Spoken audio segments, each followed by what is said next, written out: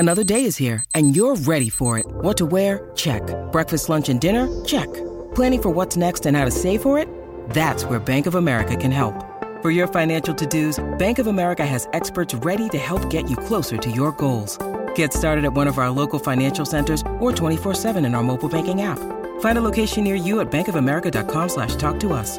What would you like the power to do? Mobile banking requires downloading the app and is only available for select devices. Message and data rates may apply. Bank of America N.A., member FDIC. This is the Game Misconduct Podcast with Don LaGreca. And welcome to the Friday edition of Game Misconduct. I am Don LaGreca. Let's dive right in. All right, it's been a while. Lots going on. We'll start in Montreal. No surprise, Dominic Ducharme let go as head coach. Canadians are a mess, and they go to Martin St. Louis. Now, this has gotten a mixed reaction from people. I think it's mostly positive, but some are like, why you give it to somebody with zero experience? There's so much work to be done. Well, I'm a little biased because I'm a St. Louis fan. You tell Martin St. Louis he can't do something, it almost guarantees that it's going to get done. He's put in the work. He's not some famous player who just wants to be a coach. He was a special teams assistant under John Tortorella back in 2019 with Columbus.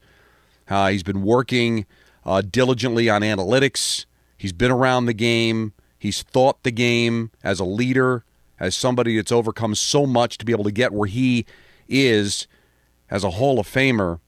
I love the hire. And I also love kind of splitting aces here as far as giving him the interim because you kind of want to see how it's going to go. Now, please don't judge him on wins and losses. They lost his first game last night against Washington, 5-2, but they played a heck of a lot better than they did Ducharme's last game where they were destroyed by New Jersey 7-1. Maybe New Jersey's found themselves because they scored 7 goals against St. Louis. But still, the Devils were struggling. They come into your building and whip you 7-1. Something had to change, and you're not going to see a lot of wins the rest of the way. But you just want to see competency. You want to see some heart. And St. Louis is not going to be able to stop the puck, which is the biggest problem Montreal has right now. But I think you're going to see a much different Canadian team, a team that's going to be difficult to play against. And I think he's deserving, or at the end of the day, will be deserving to be the long-term head coach of the Montreal Canadiens. Now, the Edmonton Oilers part ways with Dave Tippett. Not a surprise here, because I'm not saying that there's any rift between the players and Tippett, but they've got to be careful there in Edmonton. They've got star players who I'm sure are not going to want to be a part of a long-term rebuild. And there's enough talent there, even with the goaltending be a bit of a problem, to go out there and win games. And you could make the case that Tippett should have been let go a month ago. They kind of got a little bit of a spurt, but it just didn't work out. And now they're going to move on, and they're going to give the reins to Jay Woodcroft, who has been an assistant forever. You remember him in San Jose and in Edmonton under Todd McClellan. He's paid his dues, 45 years old, getting a chance to be a head coach in the National Hockey League. He'll make his debut tonight when the Islanders come to town to take on the Edmonton Oilers.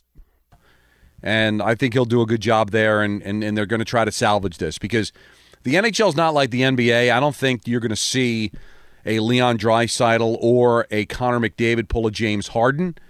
But at the same time, you don't want your star players to feel like they're in no man's land. So you've got to make changes sooner than later when things aren't going the way you're supposed to go. And after a great start to the season, it's been hellish there in Edmonton. I still think this team's got enough talent to make the playoffs, and hopefully for them, this change will make it happen. Brad Marchand is suspended 6 games for his antics the other night against the Pittsburgh Penguins. Well-deserved. He just lost it. He just did. And I don't want to hear it. I'm going to probably hear from Bruin fans, too, that Coyle got swiped by Jarry. Fine. He did. It was a love tap, but I understand. You want to defend your guy. But to punch him in the side of the head, a sucker punch uncalled for, and then you're poking him in the mask with your stick. He admitted he was immature. He admitted he lost his cool. But Boston's got to be careful here, because the other Bruin story is Tuukka Rask is not coming back. He's officially retired, hasn't been able to recover from his hip injury. And goaltending has not been great for them, and Rask was supposed to be the godsend. And now for the next 6 games, you're stuck without one of your better players, and you broke up one of your top lines now because of this. And Boston has not exactly been setting the earth on fire, right? They're 4-5-1 in their last 10. Now, they're making the playoffs because they're the last wild card, and they've got a 7-point cushion on Detroit with 3 games in hand. So nothing's guaranteed, but you would think Boston's still going to make the playoffs. But I don't think they're going to finish in the top 3. They're 8 points back at Toronto, 11 points back at Tampa. They're 14 points out of first place. I mean, Boston's going to make the playoffs as a wild card, and to me, they look one and done. And I will say this about Boston, all right? The Islanders have been looking for a path to make the playoffs. It might be through Boston, all right? The Islanders have won 6 of their last 10. They had a brutal loss before the break, getting shut out by Seattle, but they whipped up on Vancouver. We'll see what they do tonight against Edmonton. The Islanders have played 40 games, 40 points in 40 games. All right, so they've got a ton of games in hand. 5 games in hand on Boston. 15 points back. So you take a look at that and say, all right, if they win the 5 games in hand, because I think if you're an Islander fan, if they're going to make the playoffs, they're going to have to go on a torrid pace here. So if they win their games in hand, now you're 5 back of Boston. So with everything even, you've got to be able to be 5 points better than the Bruins. Why is that impossible now? With the goaltending situation, next 6 games you're playing without Brad Marchand. If the Islanders can stay hot here and win out in Western Canada, that might be their best chance. So Boston's got to be careful here. So I do think the 8 teams are set because there's a lot of work to be done, and it's also a major stretch to just think the Islanders are going to win the 5 games in hand that they have. But if they were to get hot, and Boston continues to be in the situation that they're in right now, we're talking about a team that's only got a +3 goal differential. That Boston may open the door for the Islanders to find a way in. When you need mealtime inspiration, it's worth shopping Kroger, where you'll find over 30,000 mouth-watering choices that excite your inner foodie. And no matter what tasty choice you make, you'll enjoy our everyday low prices, plus extra ways to save, like digital coupons worth over $600 each week. You can also save up to $1 off per gallon at the pump with fuel points. More savings and more inspiring flavors make shopping Kroger worth it every time. Kroger, fresh for everyone. Fuel restrictions apply. Another team that's struggling just a bit, Washington. They won last night because they were in Montreal, all the places where you need to be if you want to steal 2 points. But they lost to Columbus, blew a lead in that game the other night. So Washington's they got off to that great start, but, they've got a nice enough cushion, 61 points, where I don't think they're going to fall out of the playoffs. But Washington's another team that needs to kind of get things going here. So those are the 3 major stories I wanted to kind of dive into. You look at the games last night, very surprised the Devils, back-to-back games scoring 7 goals. They had 5 goals in the third period. They beat the Blues 7-4. We mentioned the Bruins struggling. Well, the Hurricanes whipped up on them 6-0. You knew that Carolina was going to be ticked after falling behind 4-0 against Ottawa the other night and fought back with 3 unanswered goals in the third just to lose 4-3. So they bounce back nicely. Pittsburgh keeps pace with a 2-0 shutout over the Senators. And the Flames beat the Leafs 5-2. So Calgary getting hot again. And then the Avalanche win again after they had their home winning streak snapped, losing in a shootout to Arizona. Beat the Lightning by the final score of 3-2. So 47 shots on goal in that game for the Avalanche. And they survive, and no goals scored in the third period. They're able to win that game. So, Mother's Day is around the corner. Find the perfect gift for the mom in your life with a stunning piece of jewelry from Blue Nile. From timeless pearls to dazzling gemstones, Blue Nile has something she'll adore. Need it fast? Most items can ship overnight. Plus, enjoy guaranteed free shipping and returns. Don't miss our special Mother's Day deals. Save big on the season's most beautiful trends. For a limited time, get up to 50% off by going to BlueNile.com. That's BlueNile.com. Things getting really, really interesting in the National Hockey League. So we haven't done it in a while. I think it's time that we do this week's Top 5. Don LaGreca's Friday Top 5. Yeah! So we start from the bottom, and we start with number 5. Number 5. I am going to welcome in the New York Rangers into the top 5. And now they haven't played in forever. So you're like, Don, how could it be the top 5 of the week? Because they haven't played and going on 2 weeks. I get it, but you know what? I haven't done this in a while. And They played well. They had a huge win against Florida last Tuesday before they went into the break, plus 23 goal differential. They've won 7 of their last 10. I like the Rangers. I put them in the top 5. Number 4. Pittsburgh's in the top 5 as well. Again, tremendous goaltending. Crosby's getting hot. Malkin's healthy. They have only lost 1 regulation game in their last 10, plus 34 goal differential, couple of wins in a row. I've got the Pittsburgh Penguins in at number 4. Number 3. Florida Panthers still in first place in the Atlantic Division. They've won 7 of their last 10 as well. The plus 55 goal differential is the best in the National Hockey League along with Colorado. I've got the Florida Panthers at number 3. Number 2. Carolina Hurricanes first place in a very good Metropolitan Division. They've only lost 2 games in regulation over their last 10. Yeah, they had a stinker the other night against Ottawa, but they almost rolled back with the 3 unanswered goals in the third. Then they come back and go to Boston, wipe the floor with the Bruins scoring a touchdown and a 6-0 win. I've got Carolina at number 2.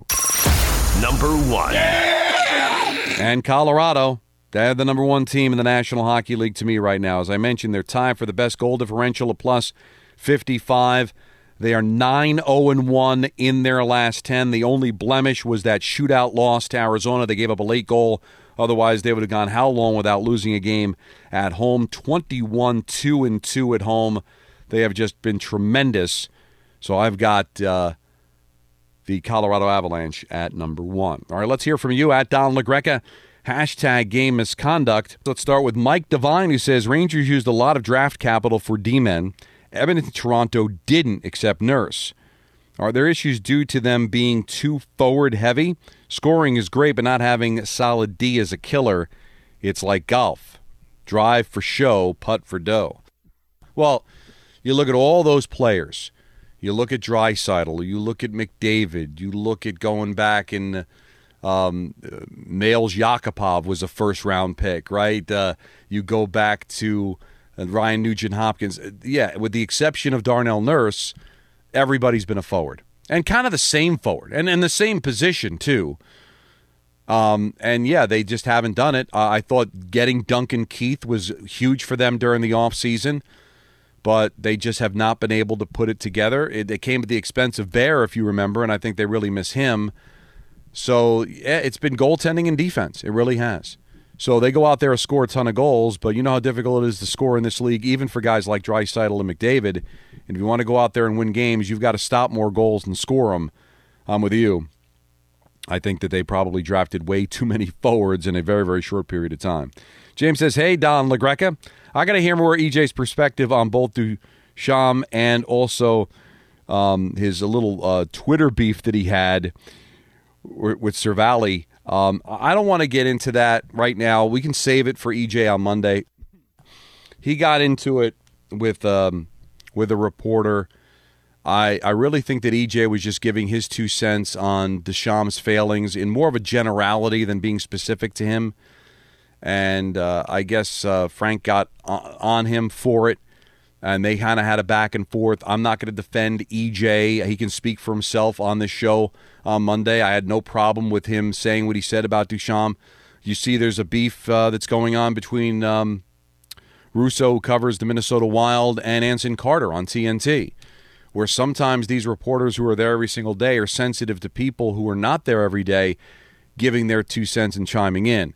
I really think that EJ was just kind of talking about coaching in generalities, and I don't think EJ had to apologize. I know EJ has kind of spent a lot of time trying to re-articulate what he said. I don't think he had to do that, but EJ can defend himself, and he can talk about that at length if he chooses to when we have him on Monday. I didn't think he needed to be jumped that way. I do think that, again, reporters do get sensitive when people on the outside formulate opinions. Hey, I'm one of those people that formulates opinions, all right? I'm around the Rangers all the time. But on this podcast, I still have opinions on all the other teams in the NHL. And you take my opinion for whatever it's worth. And if you want to say, well, Don, you're not in Edmonton, you don't know how the Oilers are run, then don't pay attention to my opinion. But I don't think you have to be around the team every second of every day to be able to have an opinion on how they're playing. And EJ is somebody who's been a scout in this league. He's done play-by-play. He's done color. He's been an analyst for as long as I can remember. He's wrote for ESPN, the magazine. His credentials speak for themselves. And if he's got an opinion, I'm going to listen to it. So I'm sorry that there's a beef going on between him and Frank, and hopefully that'll get settled another time. Tommy says, hey, Don, hope you've been well. Would you be in favor of splitting the Norris Trophy into 2 separate awards? One for best offensive defenseman and one for best defensive defenseman. I'm with you. I've talked about this, and I've thought about it for a long time, too. The Norris Trophy suggests best defenseman, but it always goes to the best offensive defenseman. So a stay-at-home, lockdown defenseman almost has no chance of winning the Norris because they're not going to go out there and score 50-plus points and get noticed. I would like to see, all right, you got the Norris, and then, I don't know, come up with a name of a great defensive defenseman that you can kind of throw out there and make that. I don't know if you want to say the Doug Harvey. I don't know who you want to throw out there as a name. I would have no problem doing that. I think that's actually a pretty easy thing to do. Guido says, Don, is this the year Montreal's team is the worst you can remember? Losing 7-1 to the Devils is next level horrible. I've never seen the Canadiens be this bad. I've seen them miss the playoffs. I've seen them not be very good. I've never seen it happen this way. And I've got to look it up. I've got to spend the time and the effort to look it up. I wonder if there's ever been a team to go to a Stanley Cup final and be the worst team in the NHL the next year. Now, there's been plenty of teams that have went to a Stanley Cup, even won a Stanley Cup, that missed the playoffs the next year. As a matter of fact, there have been a ton that have lost the Stanley Cup final and missed the playoffs the next year. Tons. But to be the worst team in the NHL, I don't know if that's ever happened. I'm sure somebody on Twitter can let me know about it in the future. I'll look it up. But that's kind of next level, almost impossible. And again, you kind of knew that Montreal was not that good. They benefited from the 56-game schedule, all in the Canadian division, but they still won 3 series. And listen, I understand Tavares got hurt in the first round against Toronto, and everybody seems to beat the Leafs in the first round. And then in the second round, you had the Scheifele suspension. But they swept Winnipeg. And then they beat Vegas, and I understand that Chandler Stevenson was out, but come on, Chandler Stevenson's the difference between you winning a series or not? I understand it was another center, and there was a big problem with the center position for all the teams that played Montreal last year in the playoffs, but you got to give them credit for being able to navigate through that. But I think everybody looked at it and said, they're not really that good. And then you take Carey Price, who was the main reason why they got there, off the roster, then you kind of knew they weren't going to be a playoff team. I had them outside. But to be the worst team in the NHL, I don't think anybody expected that. All right, 4 games in the NHL tonight, but some of them are very compelling, including the Islanders at Edmonton. We talked about Woodcroft's debut as head coach, and the Islanders, I think they got a chance here to make up some ground on Boston, and yet another opportunity for them to get above NHL 500, which they're looking to do.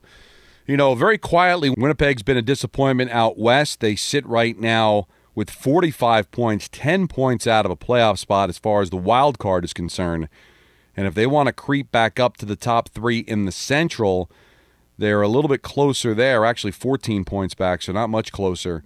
There's a lot of problems there in Winnipeg, so they'll try to right their ship as they will be in Dallas to take on the Stars, team that is also battling for playoff position. Tampa will be at the Coyotes, and the Kraken will be in Anaheim to take on the Ducks. So it's always fun getting a chance to talk to you guys. Lots to go over. If you want to comment on my top 5, comment on all the things that I mentioned at the beginning of the podcast, best way to do that over the weekend is at Don LaGreca, hashtag Game Misconduct. We will talk to you again on Monday. Hopefully we'll have EJ on, get his thoughts on his little Twitter beef if he wants to get into that.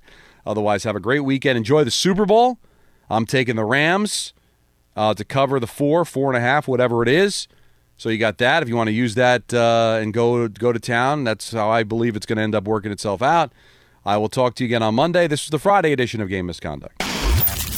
This is the Game Misconduct Podcast with Don LaGreca.